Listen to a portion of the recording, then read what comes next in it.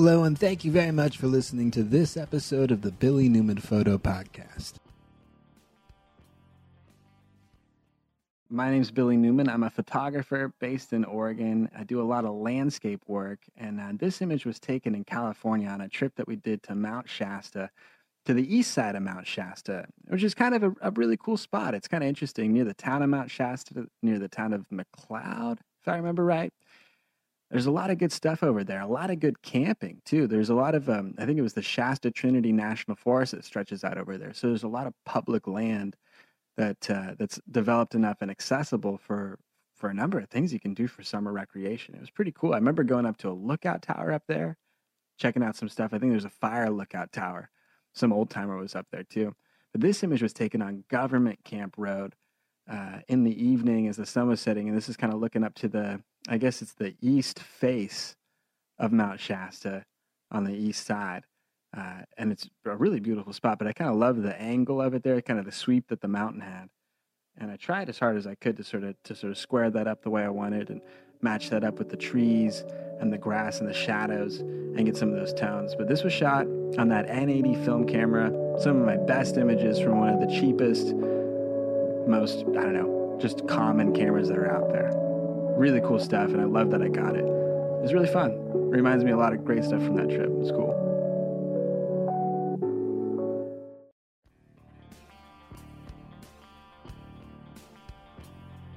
You can see more of my work at billynewmanphoto.com. You can check out some of my photo books on Amazon. I think you can look up Billy Newman under the authors section there and see some of the photo books on film, on the desert, on surrealism, on camping. Some cool stuff over there. We did like a bunch of traveling and we recorded a bunch of stuff, which was pretty cool. It was kind of a special project. So that's what we're going to be talking about today. Marina, what kind of special work were we doing? It was super cool. We were doing some 360 video and photo recording.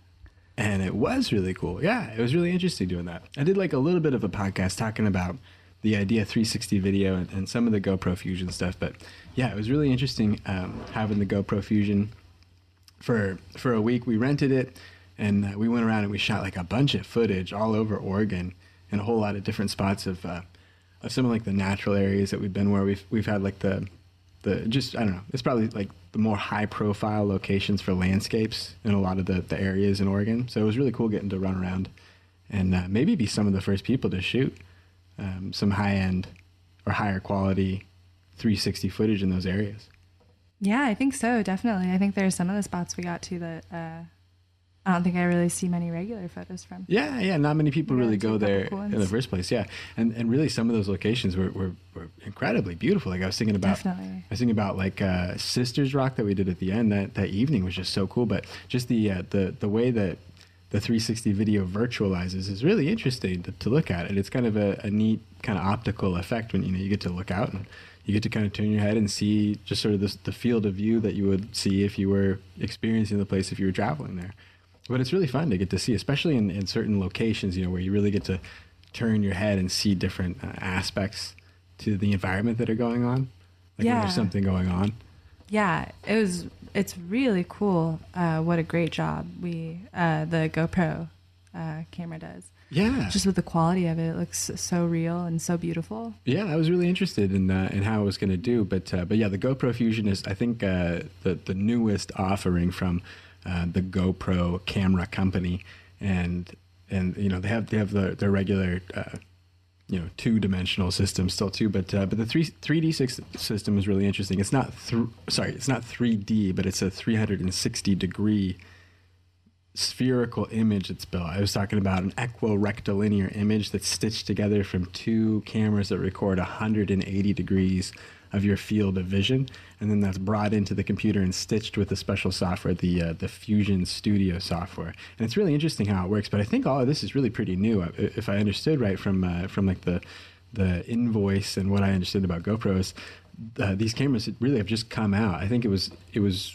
marked as the innovative product of the year at CES this year. So that back in January, it was kind of pre-announced, and it won some more. It's interesting. But I think it has really just come out for release in April now. And then so we're probably some of the first people to even rent it from this company that has it available. So it was cool, yeah. Last couple of weeks of May, and yeah, trying some of the new technology out. But the GoPro Fusion is probably the most adept 360 camera that's available for consumer use right now. And I think there was the other camera, the Rilo, which is a 360 degree camera that also has some of the video gimbal stuff that the GoPro has. But really, I think the GoPro is higher end. And there's just, it seems like every time I've not used the GoPro system, I've had a little bit more trouble, but I was really impressed with how it works. So that's really the only 360 system I've used. There's also the Theta camera built by Ricoh that does 4K video, and that's a little bit less expensive. I think that's been out for a couple years. But I don't think that's the gimbal system. It's the stepping kind of image stabilization. Man, that made a huge difference for our videos. We were able to watch them. Yeah. I guess you can preview them on your phone with an app. Yeah. Just directly from the camera. And it looks awesome, but you can see the motion from the stepping and stuff a little bit. And it's cool when you process it through your computer and see the effects of everything. The full stabilization is really impressive, and it really makes it possible to have like a walking or moving video in 360. And I think otherwise, given like the change in access that would happen, like as the camera moves through the 3D field and its Z axis changes, or you kind of spin the camera a little bit, then it kind of throws the rest of the axis off, is how it would be without stabilization. But with stabilization, you're really virtualized in that location, and you're kind of independent from the movement of the camera, which is what's really amazing about the way that it's able to do some of the recording, which really gives you a much more immersive feel when you're watching the video, because you can move the camera independent of any kind of jerky motion that the camera recording had in it, which really makes possible for videos that are moving. I think otherwise it would almost be nauseating to have video that was moving unless it was on some other kind of gimbal system. That's why probably you've really seen only like kind of standstill videos up until this point that are related to 360 video. And what's really cool about the GoPro 360 is that it really provides you so much opportunity to do moving videos that look really good in this 360 immersive environment in 5.2K. So like when we're compressing down to 4K, it's cool. But oh my goodness, does it take forever on this little laptop? Yeah, it does. Rendering takes so long. Yeah, so we had it going overnight. So it's not a bad. I have a MacBook Pro. It's a couple years old now, but there's really not. I mean, there's a few improvements in the MacBook Pro line, but not that many. And I would have had other problems if I had upgraded anyway. But this one isn't like the top of the line by any means. It's capable, but the graphics card, I guess, in a laptop really crushes through fine in HD video and anything else that I've thrown at it to do editing and Final Cut. It's amazingly fast compared to the video editing system I would have had like in high school or college or something like that. So I'm impressed with what I can do, but I upgraded upgraded Final Cut 10.4, which is the version that can handle some of the 360 footage. I also installed the GoPro Fusion Studio app, and really it's the process of stitching the video together that takes the longest time. So they're enormous files to start with. I think just over the weekend we recorded like 200 gigabytes of files that we put onto the drive. Yeah, it was a huge amount. Yeah. And then so those that's just before anything's done with it. So I guess it's a higher quality video, but that then has to be stitched together into an even larger file. And then that has to be brought into your editor and then compressed or edited or rendered together. So all of that takes a ton of time. And so, but rendering, the stitching is what seems to take the longest amount of time. And I guess we had it going all night. I think we got, in minutes, let's say, maybe 6 minutes of video for about 8 hours of rendering.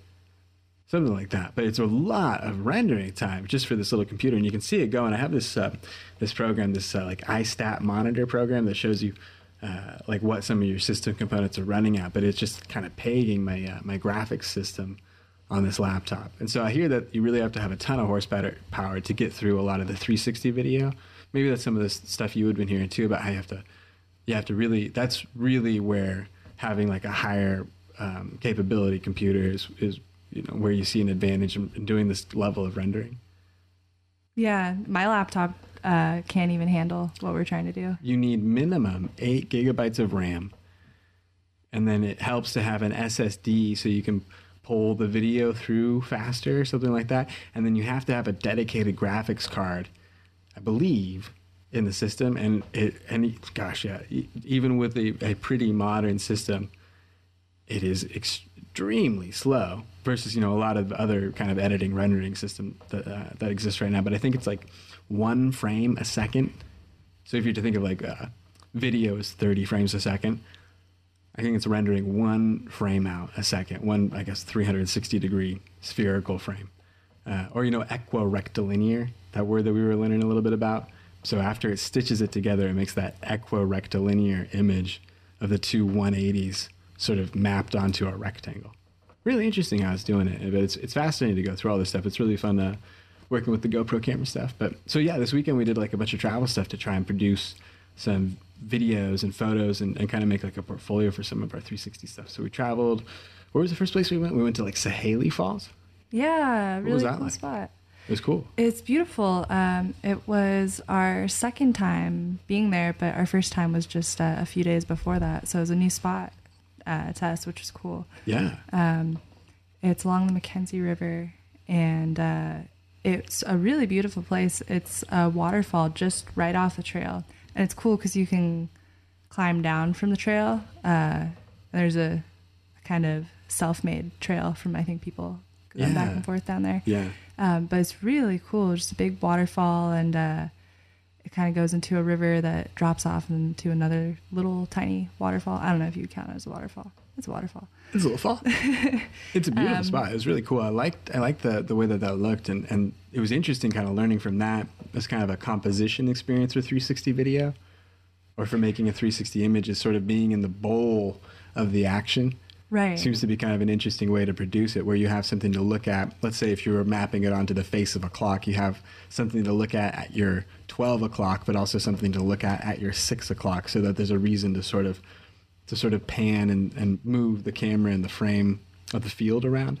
Yeah, it's a 360 photo or video, so the point is that you look in every direction. Yeah. So you really have to produce it for that. Yeah. Yeah, there has to be something interesting. Yeah. That was interesting about looking at a lot of the, let's say, the viewpoints that are set up for, let's say, the perspective that would be taken for a photograph, let's say. And those really don't seem to work very well for composing these 360 images. So I guess that's kind of the tip, or the thing that I learned pretty quickly is when trying to put it together, you can't be back up against the trail or back up against the road or something like that to kind of view out toward whatever the subject is, let's say the waterfall in this case. Because really what you experience most of is 180 degrees of just a trail and dirt and trees and things that aren't really that interesting visually to look at. So it's interesting trying to mediate all of those different angles that you could look at in a 360 degree view, which is where you really have to think about the method in which you're composing the image a lot, to put yourself in a position where there's something pretty at all angles of view that you have. Isn't it difficult to think of? Like in photography, you just have to try and worry about getting just that little bit to look good in composition, but in 360 you have to think about every field of it, every part of the field of view. Yeah, it was a fun and interesting additional thing to think about with composing something that's like visual media. It is really fun, but it's a challenge. It's I don't know, I guess it's just a different type of perspective of trying to think of something that looks good. Something that like looking at 360 video, a lot of people don't seem to notice that part of it yet. Right, there'll be like a background that's just a driveway or parking lot or something. Yeah, something like that. Where so that's why I'm seeing like some of the successful elements of 360 video are bringing you into an immersion of it, and of course that's what you do. But so it was interesting going through and trying to produce some of that in this way. But even with like some of the company videos that I did, like trying to walk through and do like a tour of a retail location. That was kind of interesting to do, where instead of maybe skirting the side of the building or something, but you just kind of walk right through. But it's interesting where you can have the view 360 degrees around you, so you're really trying to like build an environment where you get to see the perspective. It was cool. So we went to Sahéli Falls. We walked the trail around there, which is a place also where I learned the same lesson about composition, where the trail is beautiful out toward the river or out toward a lot of angles, but then the trail is also not that interesting. It's also kind of just a lot of wood, or a lot of broken pieces, a lot of wood and branches and things that aren't really the forest in its beauty. So it's interesting to see that. Yeah, when you're using it, you really do notice pretty quickly what is not visually interesting or attractive. Well, you see all the places around you would not take a picture of. Yeah. And you're like, well, I wouldn't take a picture of that or that or that or that. But that's all in the picture now. So it's interesting to kind of consider that sort of stuff. But that's really the challenge, I guess, in trying to do storytelling or composition in photography for 360. But it's also possible too. Like what we were saying, we found is getting to that center position, like an area with a creek and a waterfall, is really kind of naturally conducive to being compositionally interesting for some type of 360 VR content where you have a semi-static but comprehensible landscape that you're surrounded by. And then in a waterfall, it's sort of a natural position where you're going to have a geographical bowl where you're sort of set in with it. It's also going to be green around all of your angles. It's blowing water up and it's sort of making everything green. And then you have like the creek that flows out from that. That's another piece of motion that you get to look at. So all of those kind of pieces sort of work together where you can look up and see like the forest and stuff around you. So that was a really pretty way to shoot that. And it's a really interesting way to kind of look at and visualize what was there. And it's fun to see, afterward. You're like, well, this is like what it was when I was there. So it was really fun. But yeah, I like doing the hike stuff along the river there too. I also like the photos that we got from up there. I was talking about that, of some of the images, just the still images that we took. Oh, just with the through our A7R. Yeah, of course. Yeah, there's a beautiful area. So obviously like still liking to take pictures. It was really fun to take photos. Yeah, definitely. Water. Well, very pretty the spot. spring snow melt is so like crystal clear right now that the water just looks blue. It has like a light luminant blue to it. It's cool. Yeah, it was really beautiful. The water was really blue and it was so clear. You could see all of the rocks, and a lot of the rocks had like moss on them, I guess. So it was green underneath the blue water, and it was really pretty. Yeah, that was a beautiful spot. So that part of the Mackenzie has always been really interesting, and I think there on the Mackenzie and then I think it's what is it? The maybe the Calapoola, the Santiam. I don't know, the one that goes up from like Corvallis, Albany. That one's really nice too. Or it's like really mossy and or it just looks foresty, that sort of a thing. It looks kind of like a rainforest almost in some of those spots. But yeah, it's a beautiful spot getting up there. So we traveled to there. We went up kind of in the Cascade area. We went to a bunch of spots.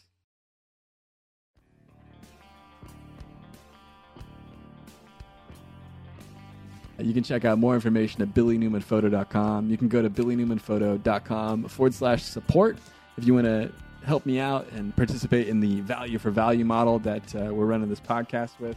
If you receive some value out of some of the stuff that I was talking about, you're welcome to help me out and send some value my way through the portal at billynewmanphoto.com/support. You can also find more information there about Patreon and the way that I use it if you're interested or feel more comfortable using Patreon. That's patreon.com/BillyNewmanPhoto.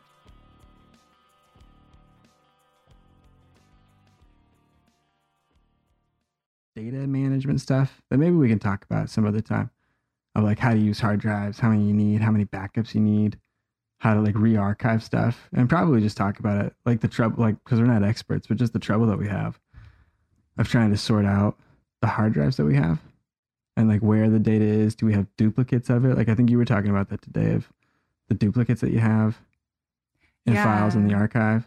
Yeah, I've been putting together, I'm also trying to get in shape for 2018 and all my photo work for that year. So I've been putting together an archive of all my stuff. And yeah, I'm at that point where I really just have to weed out all the duplicates that I have of so many things. Yeah. Yeah, I'm definitely there too, where there's so many different little parts of files that have been made from the original raw file that was taken, like the original photograph. There's so many derivatives of that have come out of it over time, especially if it was a photo that I liked, that I ranked highly, and that I'd already exported. There's already copies of that as a JPEG or some other like smaller web-sized thumbnail of it. Yeah, I have a lot of different sizes. Yeah, and that's one that I'm trying to get through right now. I'm going to try and go through this catalog, and I'm going to try and sort it out so that I pull like the top few thousand photos of the last decade that are the raw files that I really want to be able to work on or get access to or make new versions of or prints of or something. whatever that might be, but just to have access to kind of quickly, or, like, oh yeah, these are all the memories that I'm really after. I want those best versions of the files available to me. But a lot of the time I'm noticing that like it's really difficult to get to that given like the current archive structure that I have, where it's just all 100,000 photos that I have.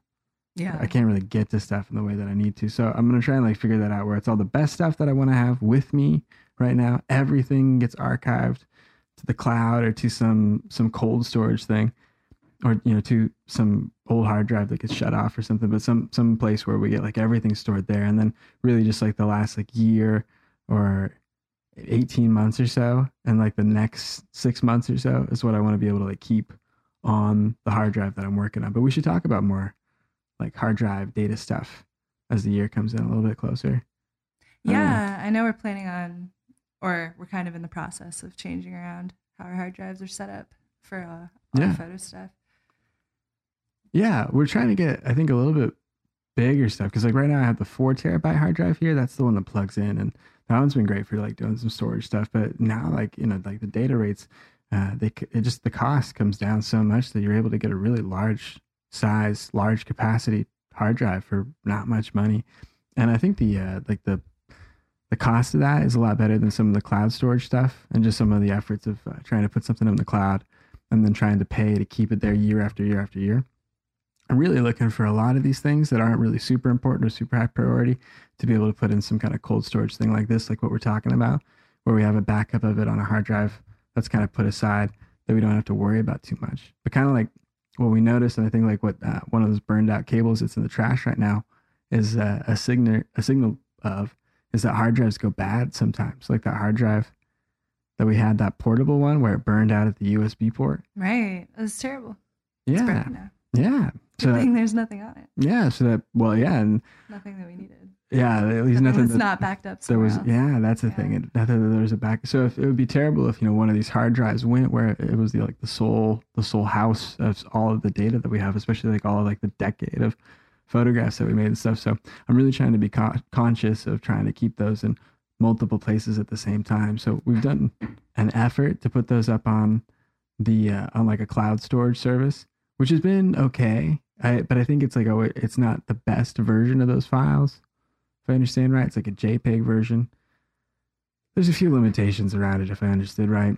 But it's okay. I don't know. We'll try and put a bunch of stuff up on the Prime Photo service, like that. Yeah, I was gonna ask which services you're using right now.